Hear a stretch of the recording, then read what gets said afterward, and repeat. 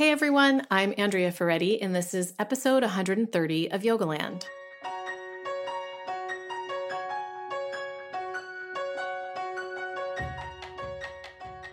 Today my guest is Timothy McCall. I met Timothy McCall years ago when I first started working at Yoga Journal.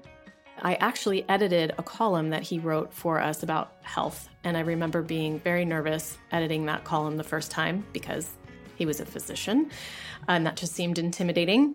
But Timothy was also our regular medical editor, which means he vetted our stories to make sure they were medically accurate, and we relied on him a lot. So Timothy practiced medicine for about 10 years. He practiced internal medicine in the Boston area, and then he quit to devote himself full time to investigating and teaching yoga therapy.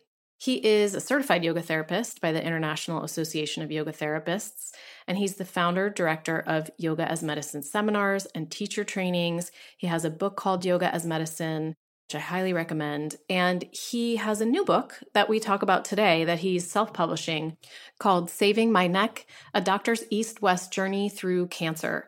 So he was diagnosed with throat cancer just about 2 years ago, and he wrote a book about the experience, and I wanted to talk to him about it as well. I think it's really fascinating to speak to someone who has his background and really, really understands Western medicine, and then for many years has also devoted himself to integrative medicine and Eastern medicine. So I wanted to hear how he navigated those two forms of treatment, and then also how his yoga practice supported him through treatment and after, and kind of how it helped with his mental and emotional state. So it was just really fascinating to talk to Timothy. I'm so grateful to him for sharing his story, and I think that it will be really helpful to listen to. And it's a very inspiring story too. If you enjoy the podcast, I will do my reminder that I always do, which is please rate and review it on Apple Podcasts. It's really helpful for people to find it. And it's just a really good ego boost for me, basically, And so if you want to make my day, just leave me a good review. I'm trying to do the ironic humor like my husband, but I think he's a little better at it than me. So I'll just stick to whatever my humor is. Okay, everyone, enjoy the interview. So thanks so much for being here today, Timothy. It's so nice to reconnect with you. Absolutely. I feel the same. Yeah. And I'm really grateful that you are going to tell this story. And I learned about it actually through Facebook last year. You announced, after you had been through the bulk of your treatment, you announced that you had been in treatment for head and throat cancer. Is that correct? Yeah, basically I had an oral cancer. It was a cancer that affected my left tonsil that then metastasized to 3 nodes on the opposite side of my neck. So sometimes they just call it head and neck cancer, or an oropharyngeal cancer is the technical medical name. But basically it's related to the human papillomavirus, which is the same virus that's implicated in cervical cancer in women. How did you discover it? Did someone discover it? Was it like a dental visit, or did something feel off? And you raised an interesting point, because this is a cancer that's mostly been under the radar. It's a relatively new development that men in particular, it happens to some women as well, but men in particular are developing these oral cancers that are related to HPV. And it's actually not on the radar of most dentists or of most physicians. And it's starting to slowly change. But one of the things I experienced was that the doctors I was in contact with, including my best friend from medical school, who's a brilliant physician, were clueless about this. Nobody knew about it. It's starting to come into consciousness only now. The way I found it was that I do the practice that Ayurveda recommends for one of the Dinacharya daily hygiene practices, which is scraping my tongue. And once in a while, I'll have a coating on my tongue. Maybe it lasts a day. But I had one that was probably a month straight. And I wanted to see what that was about. So I got out a flashlight and went to the bathroom mirror and poked the flashlight in there and looked.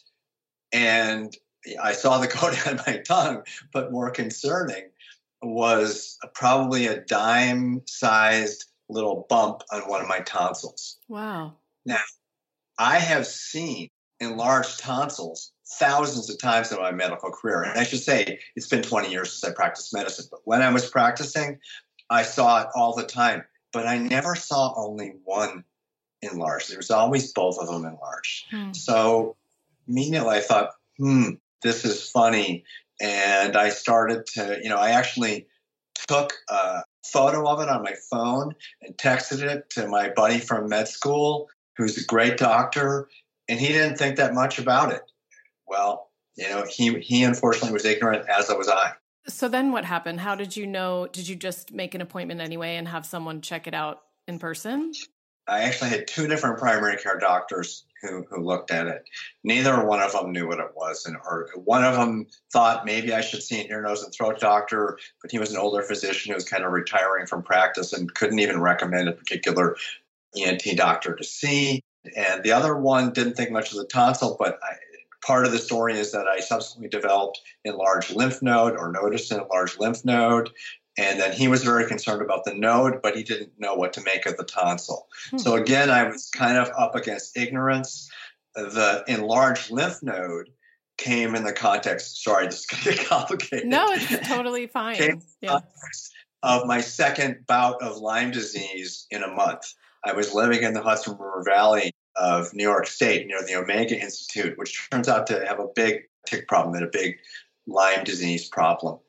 And because it happened in the context of the Lyme disease infection, I thought it was probably due to that. But then with the combination of the nodes and the tonsil, that was more concerning. And I waited a little bit, but then I got it evaluated, ended up getting various tests culminating in a biopsy of the tonsil, which diagnosed the cancer. So, I mean, the reason this is, you say, oh, it's a complicated story, but I think if you've been through cancer, as I have as well, you learn that the diagnosis phase is often really mysterious and circuitous, and it takes a while, and it's stressful. It sounds stressful, and it is stressful.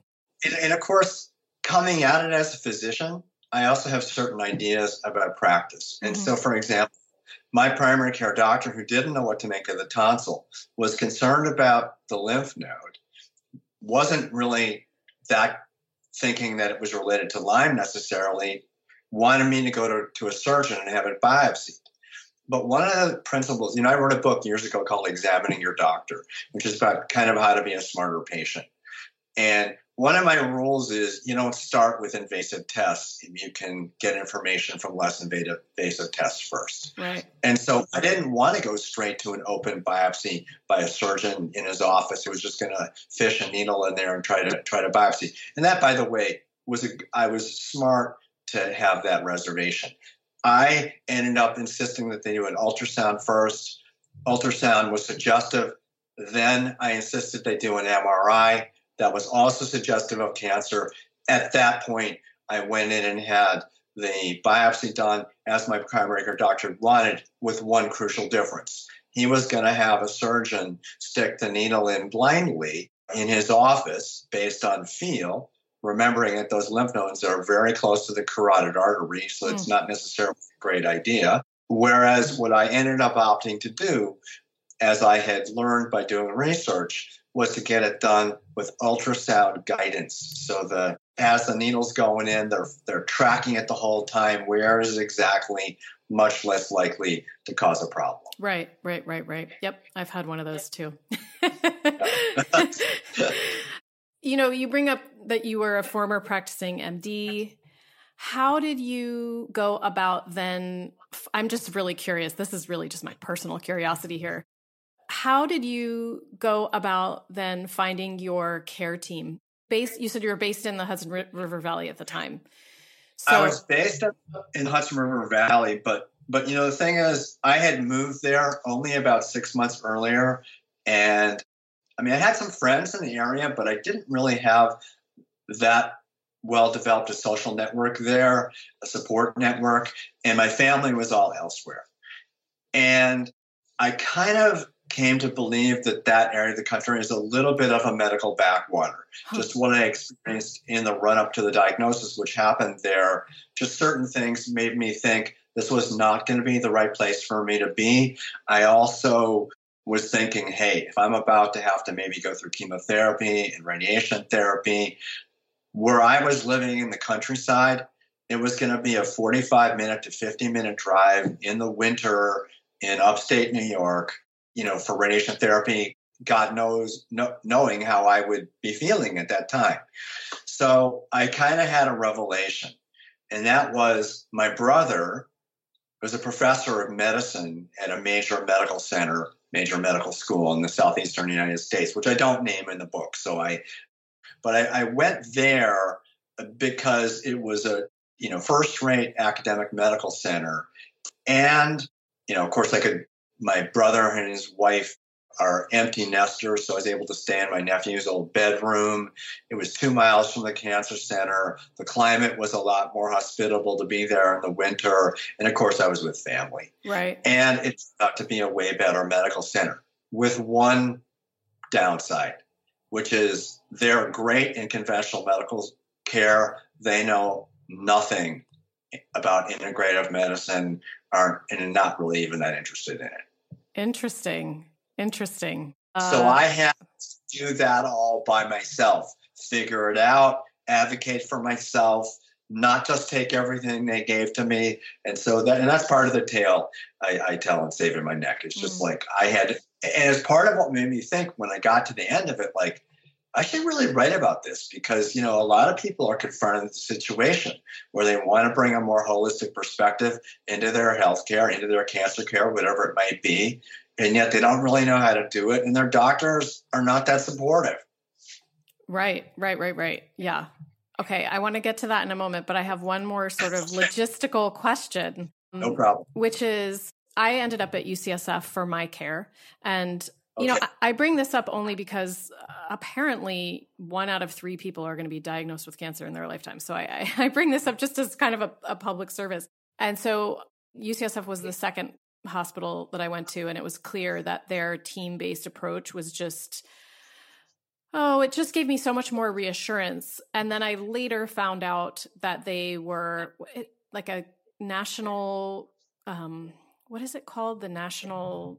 I can't remember the name either, but I know what you're talking about. These are the dedicated cancer centers that are a higher status kind of. Yes. So do you recommend that people look for one of those? Is that kind of how you knew that this was just a very high quality care team, or how could we help people evaluate that? Yeah, that's not an easy question. And I tell you, I was given 2 pieces of advice by my brother. Consulted some of his colleagues at his university when I was first diagnosed and still in the Hudson River Valley at that time with no plans to go down and join him. And he gave me 2 pieces of advice. One, get yourself to an academic medical center.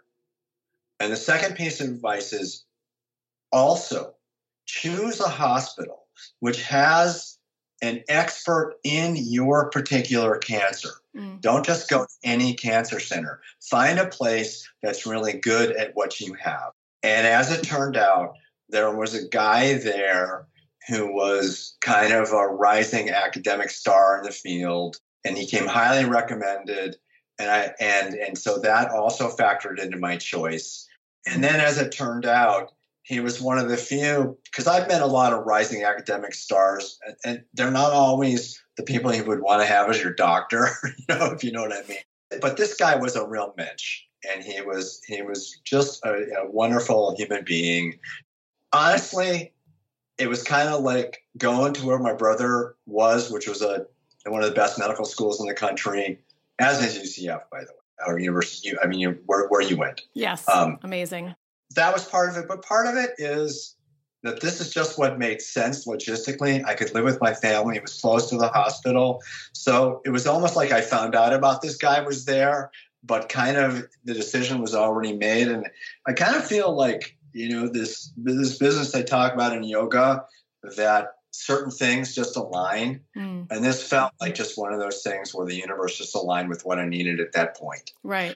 And that's a little airy-fairy selling perhaps, but more and more I have found in my life that the things that need to happen kind of just happen when they need to. Yeah, yeah.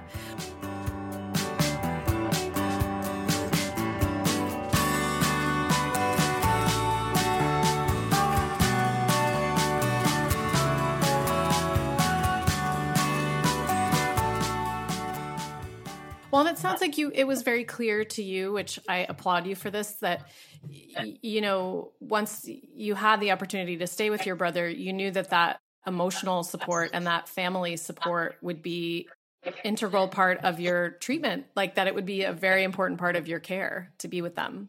Absolutely. And just to be in a lovely home and, that itself was brought into being with a lot of love, that all just kind of radiated out. Absolutely. So what was the course of treatment and how long did it take? Well, and so this was another kind of interesting aspect of the story, which is, of course, I did a bunch of research. And one of the things that happened was I got diagnosed right before Thanksgiving 2016. I kind of knew the ball tends to roll slowly, that it would take me potentially a while to get even an appointment with an oncologist, et cetera. So when I made the decision to change and get treated in another state, my health insurance was not portable.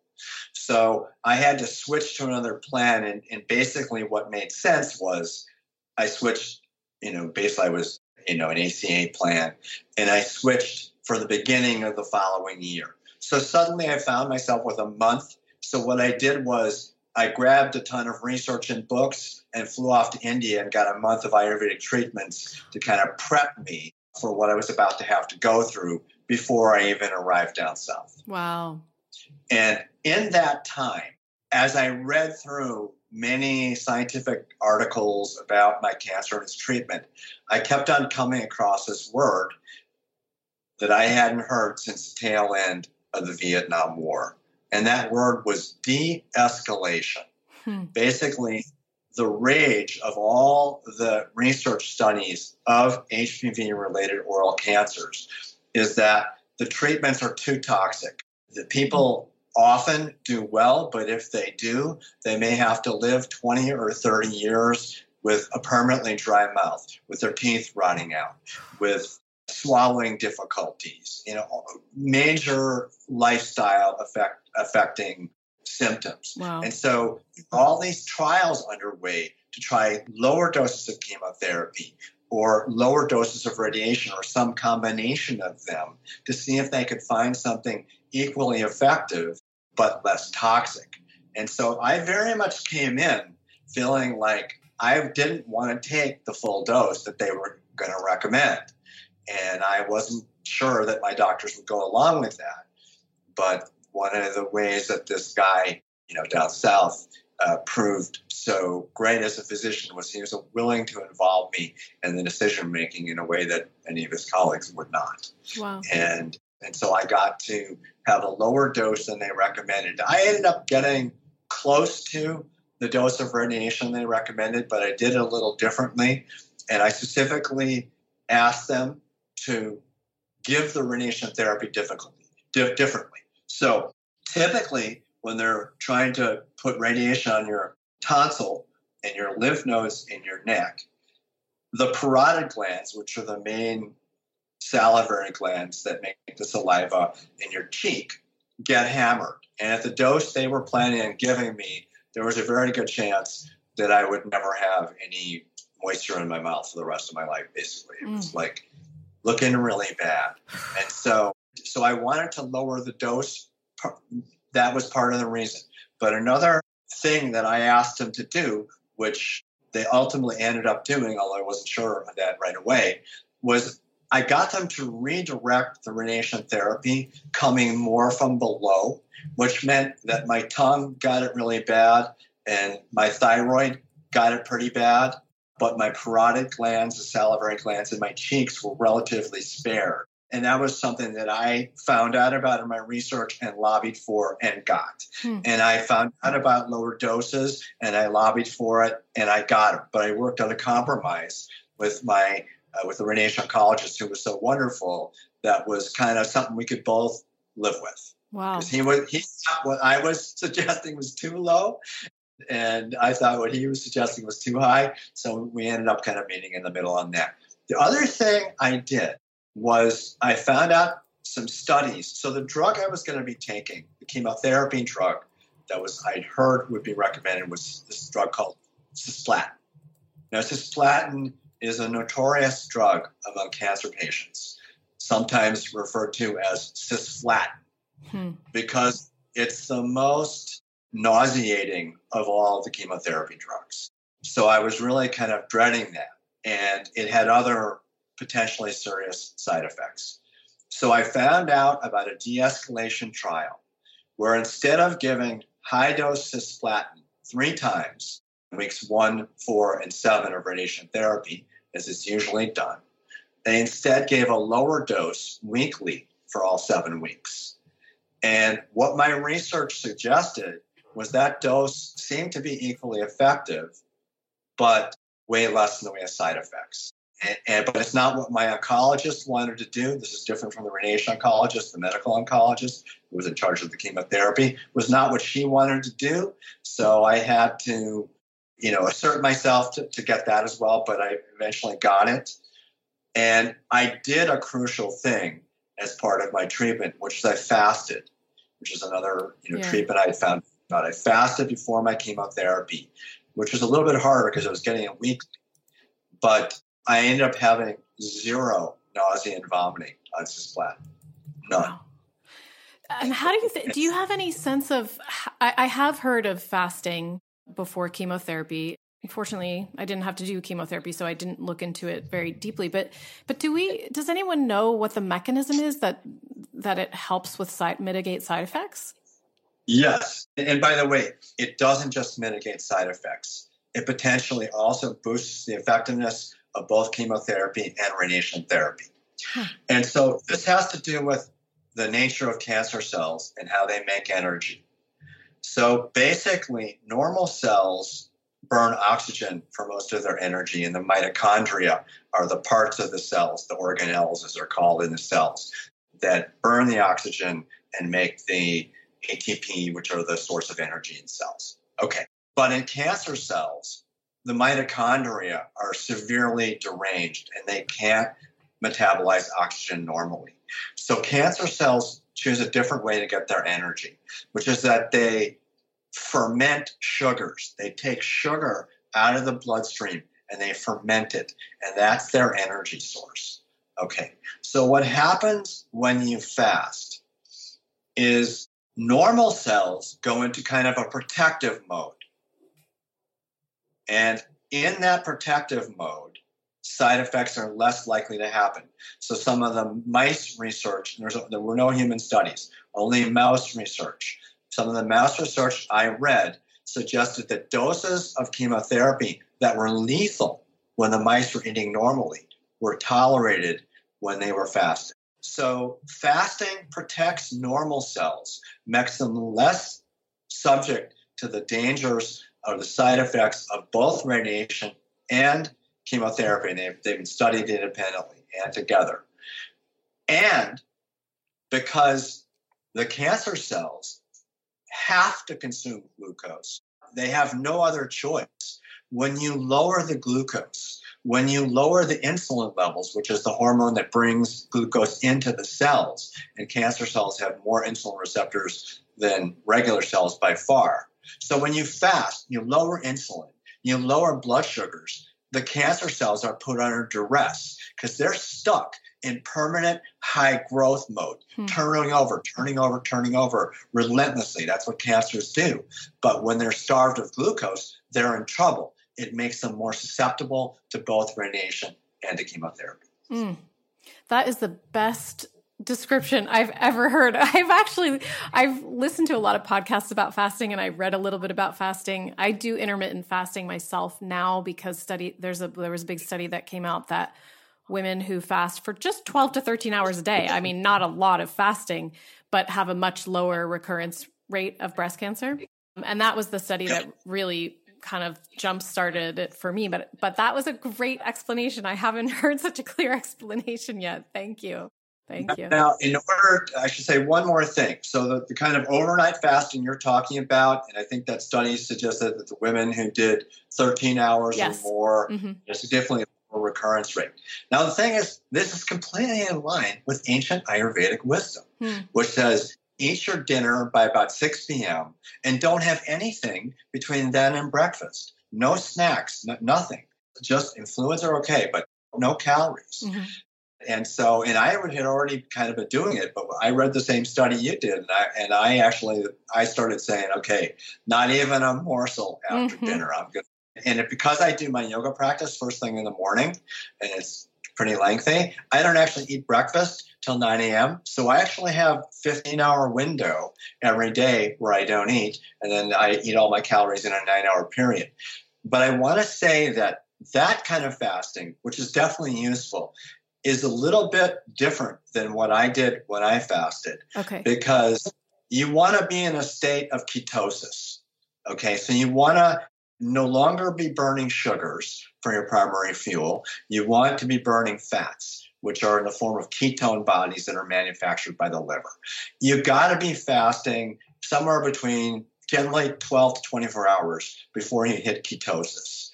And, the Nobel Prize in Medicine a couple of years ago went to a Japanese scientist who discovered that fasting creates this process that's known as autophagy, autophagy. That's Greek for self-eating. And what happens is when the body's not digesting calories and putting all its effort into doing that, it instead starts to do housekeeping. Specifically, it gets rid of old senescent immune cells that are no longer really functioning optimally, gets rid of them, and creates new stem cells. It kind of gives the immune system a reboot. So when you fast enough to put yourself in ketosis, then you have the potential of initiating autophagy. So that was the other piece, and probably takes longer than just an overnight fast to get there. Interesting. I have actually, I have been doing the ketogenic diet for some time too, because for whatever reason, since cancer treatment for me, I think it's tamoxifen, my blood glucose levels have gone up. So I have had no choice but to mostly cut out carbs except for vegetables.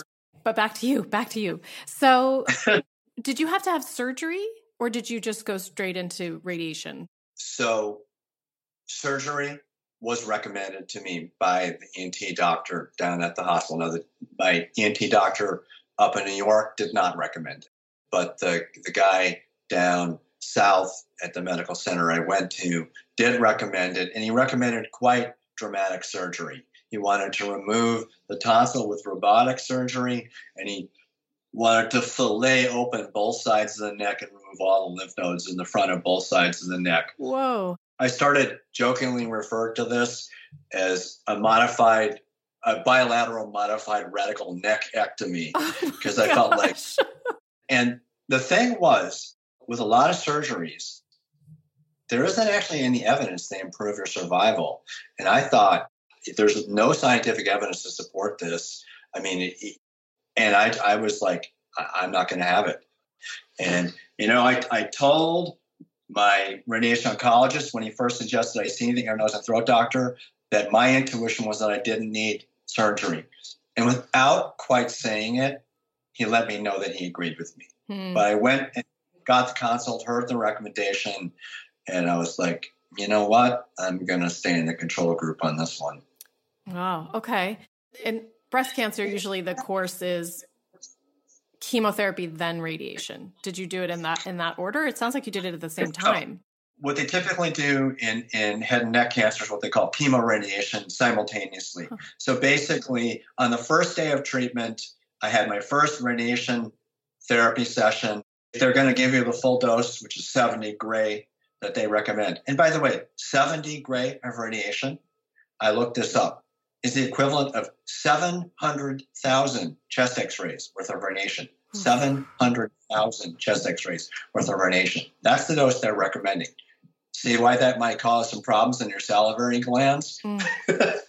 Basically, I got the first infusion of the lower dose weekly cisplatin and my first session of radiation therapy the same day, and then continued with 5-day-a-week radiation therapy, and then once a week chemotherapy. And I ended up having 6 doses of the chemotherapy of the 7 they had initially planned. By the 6th one, I was starting to get sufficiently immunosuppressed that they had to lower the dose of the chemotherapy.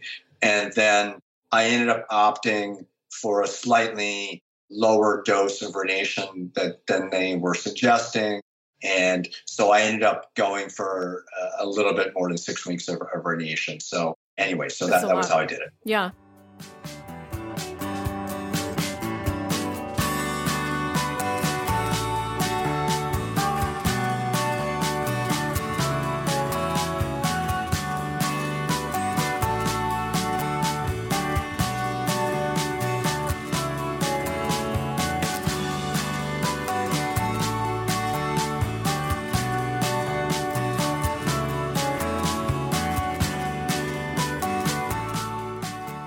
Getting to the part that will be so beneficial to people listening, how much did you do your regular asana practice at this time, and what were the different tools from your yoga and meditation toolkit that really helped you during the treatment?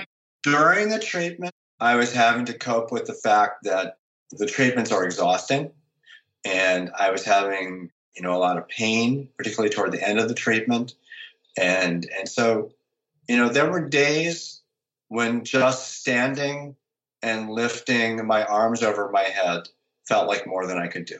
So I ended up doing some yin practices, which don't require any, real active effort, just the kind of mindfulness to stay there and be there for the poses. I also ended up doing restoratives. And one of the side effects I learned about, actually, and I was continuing to do research all through my treatments, and I only learned about this potential long-term side effect, fibrosis, stiffening of the tissues in the neck, which sometimes can happen years later and can be, from the descriptions, absolutely debilitating, painful, interfere with swallowing, and so really bad. So I was wanting to do things that would maintain the range of motion in my neck. So when I was able to do standing poses, say, I started doing a variation of triangle pose, Trikonasana, where I would turn my head down as I exhaled and turn it looking straight forward as I inhaled. I'm actually in the group of yoga teachers who don't think most people should try to look up at the ceiling in triangle pose. I know that everyone teaches that, and most people I talk to have never enjoyed doing that. Yeah, it's pretty hard for most people. It's not appropriate for most people. I agree with that. So I don't do that, but I just did this thing where with the inhalation, exhalation, I just turned my face down to look at my feet, then turned it up to look forward. And so I moved with the breath in triangle pose just as a way to try to bring neck movement. Now, the restorative pose that has been my bread and butter for the last 25 years is Viparita Karani, legs up the wall with the butt on a bolster. Mm-hmm. But what happened early in my treatment was the buildup of phlegm in my mouth made it impossible for me. After a minute in the pose, I would just start coughing and I would have to come out, and my mouth was so much pain from the treatments that coughing itself was tremendously painful. It was like an ice pick shot to the mouth every time I coughed or sneezed or hiccuped or anything. So I couldn't do my mainstay pose. The pose I've always loved, but which I ended up doing more during my treatment than any time in my life, was Pranabhajasana, the twisting pose over the bolster where I end up turning that one. Same direction. Yeah. And so that was this beautiful stretch for my neck. And I would stay actually about 20 minutes on each side. And so that actually became probably the most helpful yoga practice. Now, there were times when I was so wiped out, and this was the minority of the days, but there were times when I was so wiped out that I couldn't even do a sitting meditation practice. Some days I tried to do it lying on my back, with kind of marginal results, honestly. But I tried. You know what I did a bunch of, though, was chanting.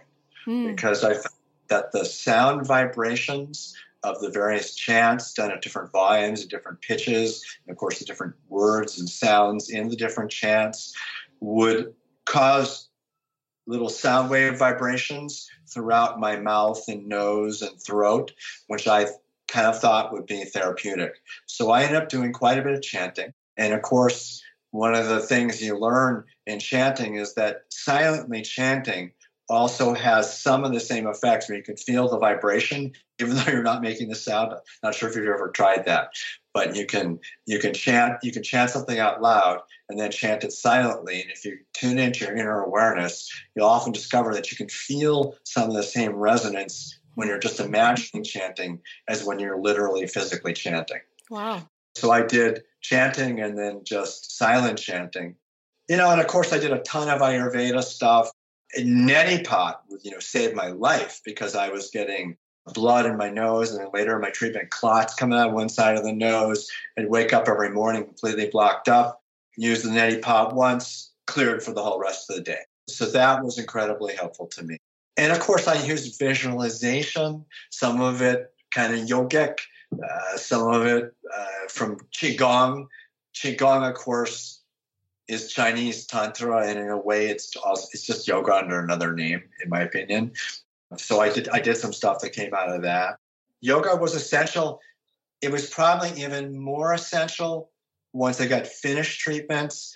And then I moved to Vermont when I finished the treatments, decided not to move back to New York. And that's when I really started, because, they say it takes a year to get over fatigue from the radiation therapy.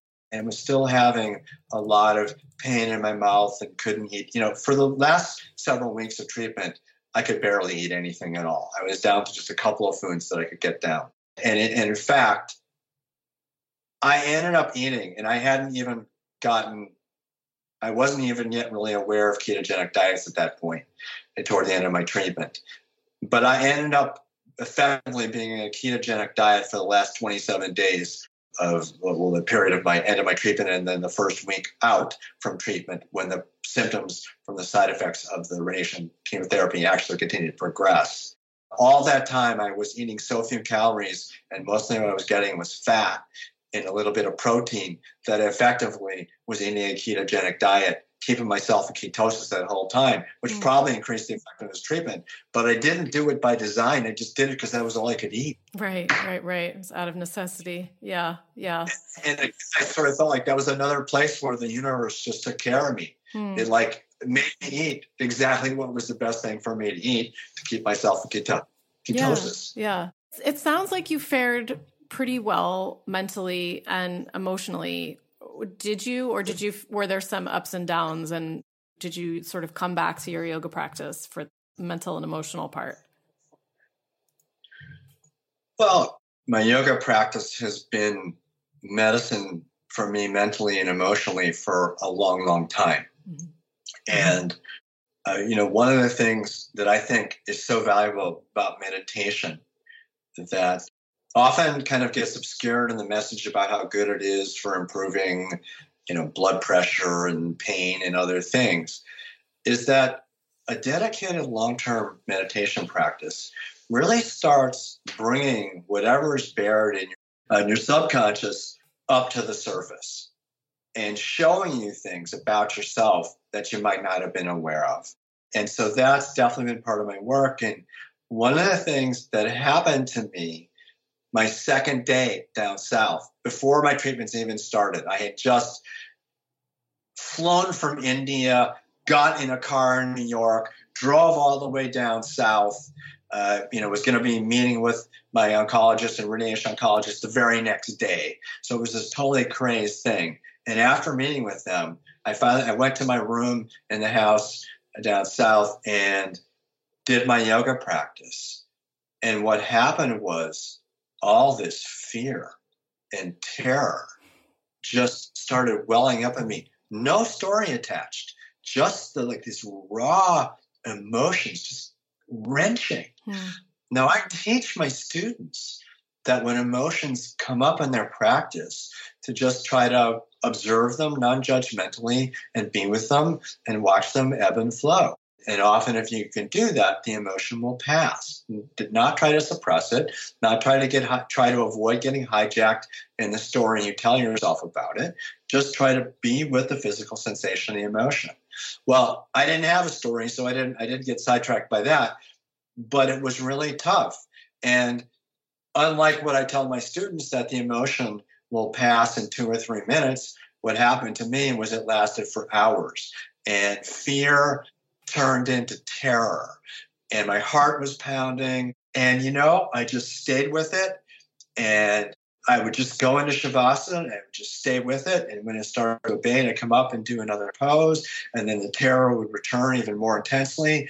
And I would just try to be there with that.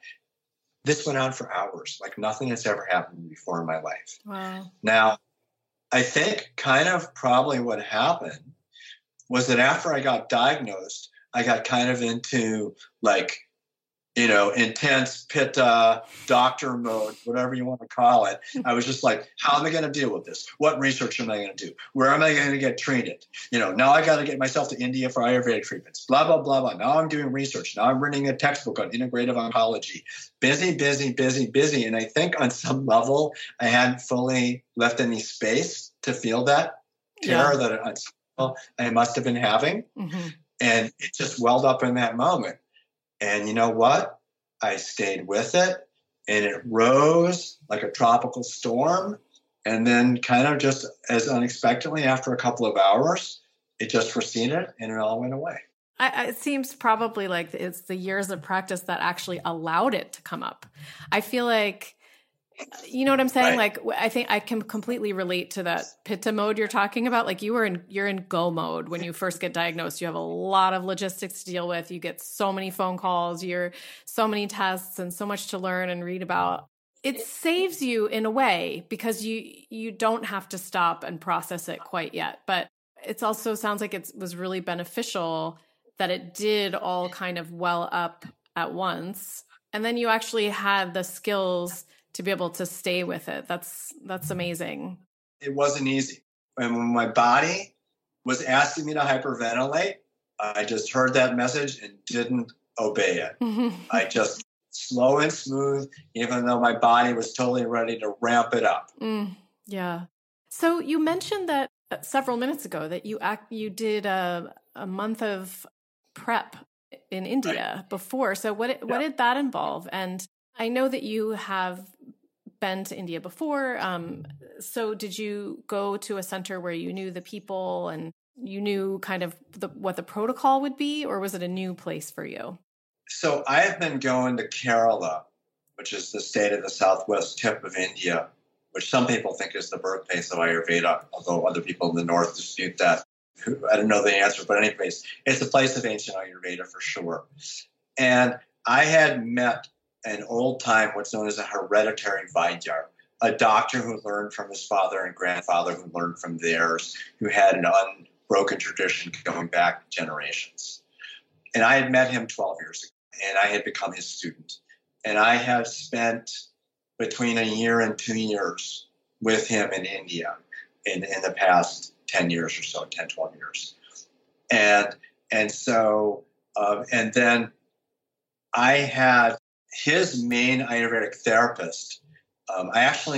He is my friend, and I stay with his family, and I'm the only one getting treated. Or maybe a few other people come in for like a little appointment. So basically, I'm living in the house, eating family-style meals in this totally loving environment in the countryside with clean air, surrounded by bird song and coconut palms and banana trees. It's like kind of just this amazing place. And it's not an Ayurvedic center exactly. I mean, there's no sign on the door. It's just where I've been going, and I went back. Now, the interesting thing is my Vaidyar usually refuses to treat cancer patients, particularly metastatic cancer. They don't want to touch that. They're not sure they can help, and they don't want to go there. Because I've been his long-term student, they made an exception for me, but they were actually a little bit nervous about it. And I just said to them, look, I'm not expecting Ayurveda to cure my cancer. Right. I just want to be balanced and in a good position to be able to withstand the heavy duty stuff I'm about to go through.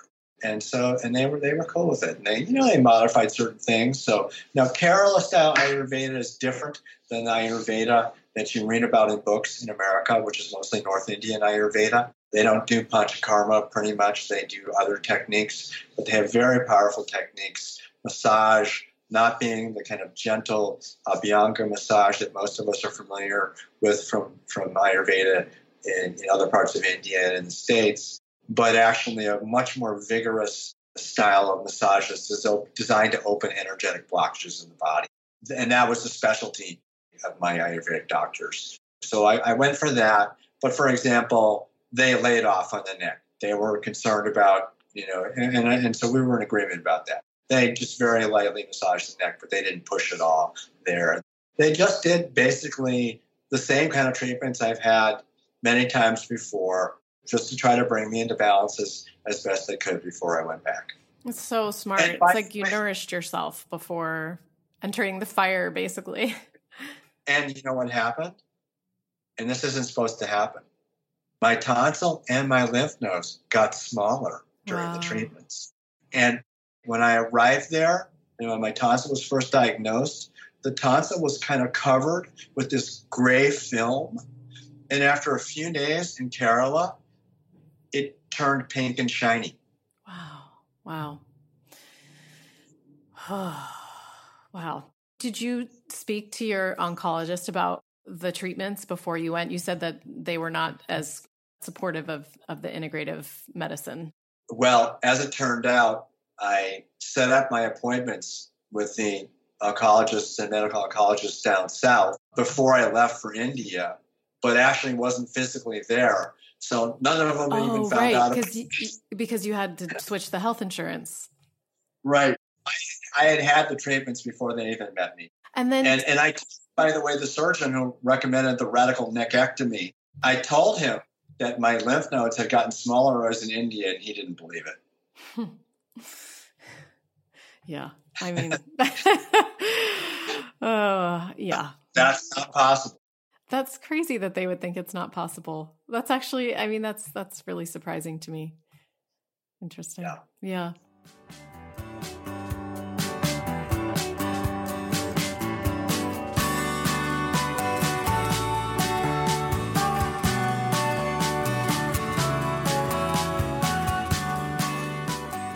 Well, actually, and you want to know something even wackier than that? 3 days before I left from India, another buddy of mine from medical school who's been into Qigong for decades recommended that I do this Qigong visualization where every time I inhaled, I imagined the tonsil and the lymph nodes were on fire. And every time I exhaled, I imagined that gray smoke was exiting my body. So I started to do that just before I left to India. Wow. Even before I got to India, my nodes started shrinking just from doing that visualization. Wow. So again, it's like, I'm sure they don't believe that's possible, but, and by the way, I had Krishna look at my tonsil and feel the nodes. Krishna's my Ayurvedic therapist. And he agreed that they were getting smaller. And actually, I didn't tell you this part of the story. In the middle of my month there, we needed to take an all-day trip to another city in Kerala, 5 hours in the train each way. And the next day, my tonsil was a little bit bigger. And after another week of therapy, it started to get smaller again. So it got smaller. Then when I was stressed, it got bigger. Then when I was back in therapy, it got smaller again. So it was like, and Krishna totally agreed with my assessment on this. Such a good reminder to just, that's such a good reminder of how important it is to slow down and take care of ourselves. It's really a poignant reminder. And I had the advantage of having something that I could actually observe. I could actually look directly at my cancer. Yeah. Wow. And then did you go back to Kerala after the treatment for more Ayurvedic care? I did.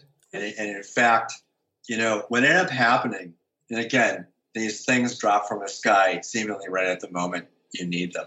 So I'm sitting there a week out of my treatments in Virginia, just having finished my chemotherapy and radiation therapy, but still kind of sick as a dog, or actually worse than I was during the treatments at that point.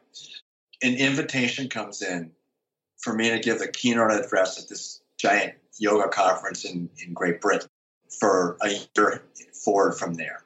And so basically, I got the idea, well, geez, I could fly to India for half the price from London that I could fly from America. So I called up Christian and we brainstormed this thing. He thought I should come for 3 months of treatment, which is by far the longest I'd ever gone for treatment. And so we basically planned that I would cap off my year with 3 months of treatments, like my year out for treatment. I'd cap with 3 months of Ayurvedic treatments, followed by 3 weeks of rest so that I'd be then ready to teach in England, which is exactly what I ended up doing. That sounds lovely. It was awesome. And by the way, the book, I thought I might work on it when I was there. I brought my files just in case. It poured out of me. Andrea, you're a writer. So when you know what I'm talking about. When I'm writing, I feel like at home, I feel like 1,000 words is a good day, right? Right? Does that sound familiar? Yes. 1,000 coherent words. Yes. Right. I wrote in 3 months in India, 250,000 words, almost without effort. It just poured out of me. That's what.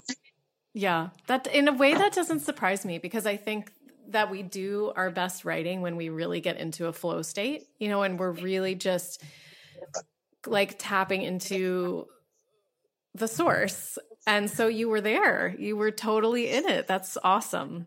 And it sounds like it was an enjoyable experience too. It wasn't like torture writing. Oh, no. The writing just poured out of me without effort. And this really was like a retreat, because the family is so loving and peaceful and sattvic, and the environment is so beautiful. And giving you a little background, since I know you guys talk about Ayurveda all the time, I'll go there. My vata, I believe, began to be out of balance when I was still a fetus. My vata derangement began. And my situation was that I had kind of childhood trauma and stuff. And my nervous system was very twitchy, and my vata was elevated no matter what I did. It didn't matter time of year, time of day.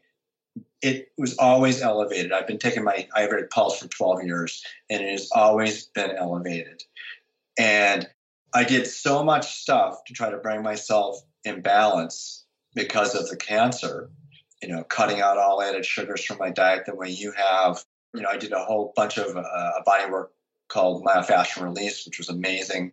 And I did, further stuff to bring myself into Ayurvedic balance. And what happened was 2 weeks into that 3-month stay in India, my vata came in balance, I believe, probably for the first time in my life. And it is now 11 months later, and my vata has stayed in balance the whole time. It's never gone out of balance again. Even when I was, flying to London and flying back to America and teaching intense workshops and all this stuff, it stayed in balance. So like something happened, and it's just a kind of the cumulative effect of all these different holistic things I did. One of them, by the way, I should mention that I really got into when I was in India for that second trip was I got into increasing my breath capacity in pranayama. Now, I've been doing a daily pranayama practice for 18 years, so I built this up slowly over the years. But I started to do alternate nostril breathing. And every morning I did an asana practice designed to build my breath capacity. And then by putting certain breath holdings into it after the inhalation, after the exhalation, et cetera, and slowing down my breath as much as I could in various movements. And then I started doing this alternate nostril breathing with a 16-second inhale, a 16-second hold, a 16-second exhale through the other nostril, and a 16-second hold. So a little over a minute per breath. And that had a huge effect in calming the nervous system. And I think is part of the reason my vata came under control. Nadi Shodhana is my ultimate favorite pranayama practice too. And I've been doing it more lately because I feel like I'm very on edge. So yeah, that's interesting to hear. Does this make you want to go back to Kerala more regularly? Like, do you feel like, okay, this is a sign that these longer periods of retreat are really important? Or do you feel like it kind of reset you and you just will need refreshers or boosters? Yeah, and in fact, I'm about to head off and go teach in Australia and New Zealand in a couple of months. And I've arranged to actually stop in Kerala on the way home and spend a month. So I'm not going to go back and do almost 4 months as I did last year. That's a little bit not always realistic, even for me, who has a lot of freedom in the schedule, to pull that off. But, that's like a second home to me. And that family I stay with, I've watched their 3 daughters grow up. And actually, one of the consequences of writing about it when I was there was that I started to ask more questions about Krishna, about traditions, about all kinds of things I was seeing and I'd seen before, but maybe hadn't asked the question because I was kind of more in that writer sense of wanting to know more. And as a result, actually, my friendship with Krishna deepened a whole bunch. And I got to know the family better than I ever had. I was also there longer. But so there was a way that there was a thing that I already felt at home there. And that experience made me feel even more at home there. Yeah, that's really lovely. So you're two years out then from your diagnosis. How are you feeling? And how are you feeling? And how's your practice right now? I'm feeling really good. I have managed to avoid almost all the side effects. I have some dryness of mouth, but not much really. I have to drink a little more fluid with meals than I used to. It looked like my thyroid might have been permanently damaged. It looked like I was on the road to that on the blood tests I took before I went to India last year. But while I was there, I repeated the thyroid tests and they came back to normal. So maybe I dodged a bullet on that. Time will tell. My energy and stamina are back. My practice has been good. I have been evolving my yoga practice in recent years. And I practice more softly than I used to practice. And I practice in a way that's more about incorporating pranayama into asana and breathing more slowly and smoothly. And the net effect of trying less hard is I'm actually going more deeply into poses. And I also have a bunch of, I fell out of a second-story window as an 11-year-old, and my spine got fractured and fused in a whole bunch of places. So that's been a limitation of my practice. But the myofascial release I did, and then the Ayurveda stuff, and then my yoga practice has resulted in a whole bunch of new opening in the last year, which has been really awesome. And I feel that slow breath duration, Nadi Shodhana, has kind of infiltrated every part of my yoga practice. It's just slower, more mindful, more grounded. It's just my practice is qualitatively different. And I think, but by the way, I feel like my teaching is also deeper than it was before. Mm-hmm. I'm sure. Yeah. You sound so well. I mean, I can just hear it in your voice. I'm just so happy to hear you sound so well. And it's super inspiring to talk to you. And thanks for sharing with us. I want to get the details on when your book is coming out and where people can get it. So basically, I just actually put it up. It's going to be available January 1st, 2019, just as a Kindle book to start. I was planning on publishing the hardcover shortly thereafter, but for complicated reasons, due to some backlogs of publishers, I'm actually going to wait until I return from India, which is in the spring. So it's going to come out on my birthday, which is May 2nd. It's going to be a full color hardcover.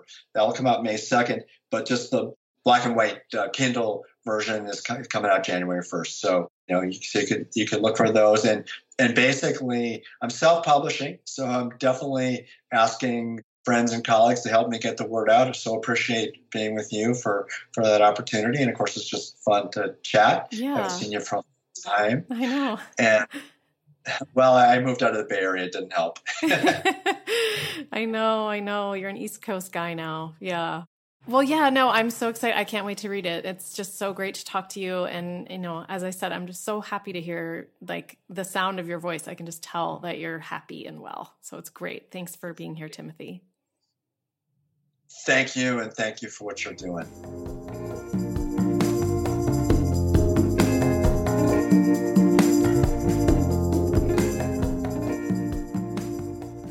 Thanks as always for listening. I'll put show notes for this episode at yogalandpodcast.com/episode 130.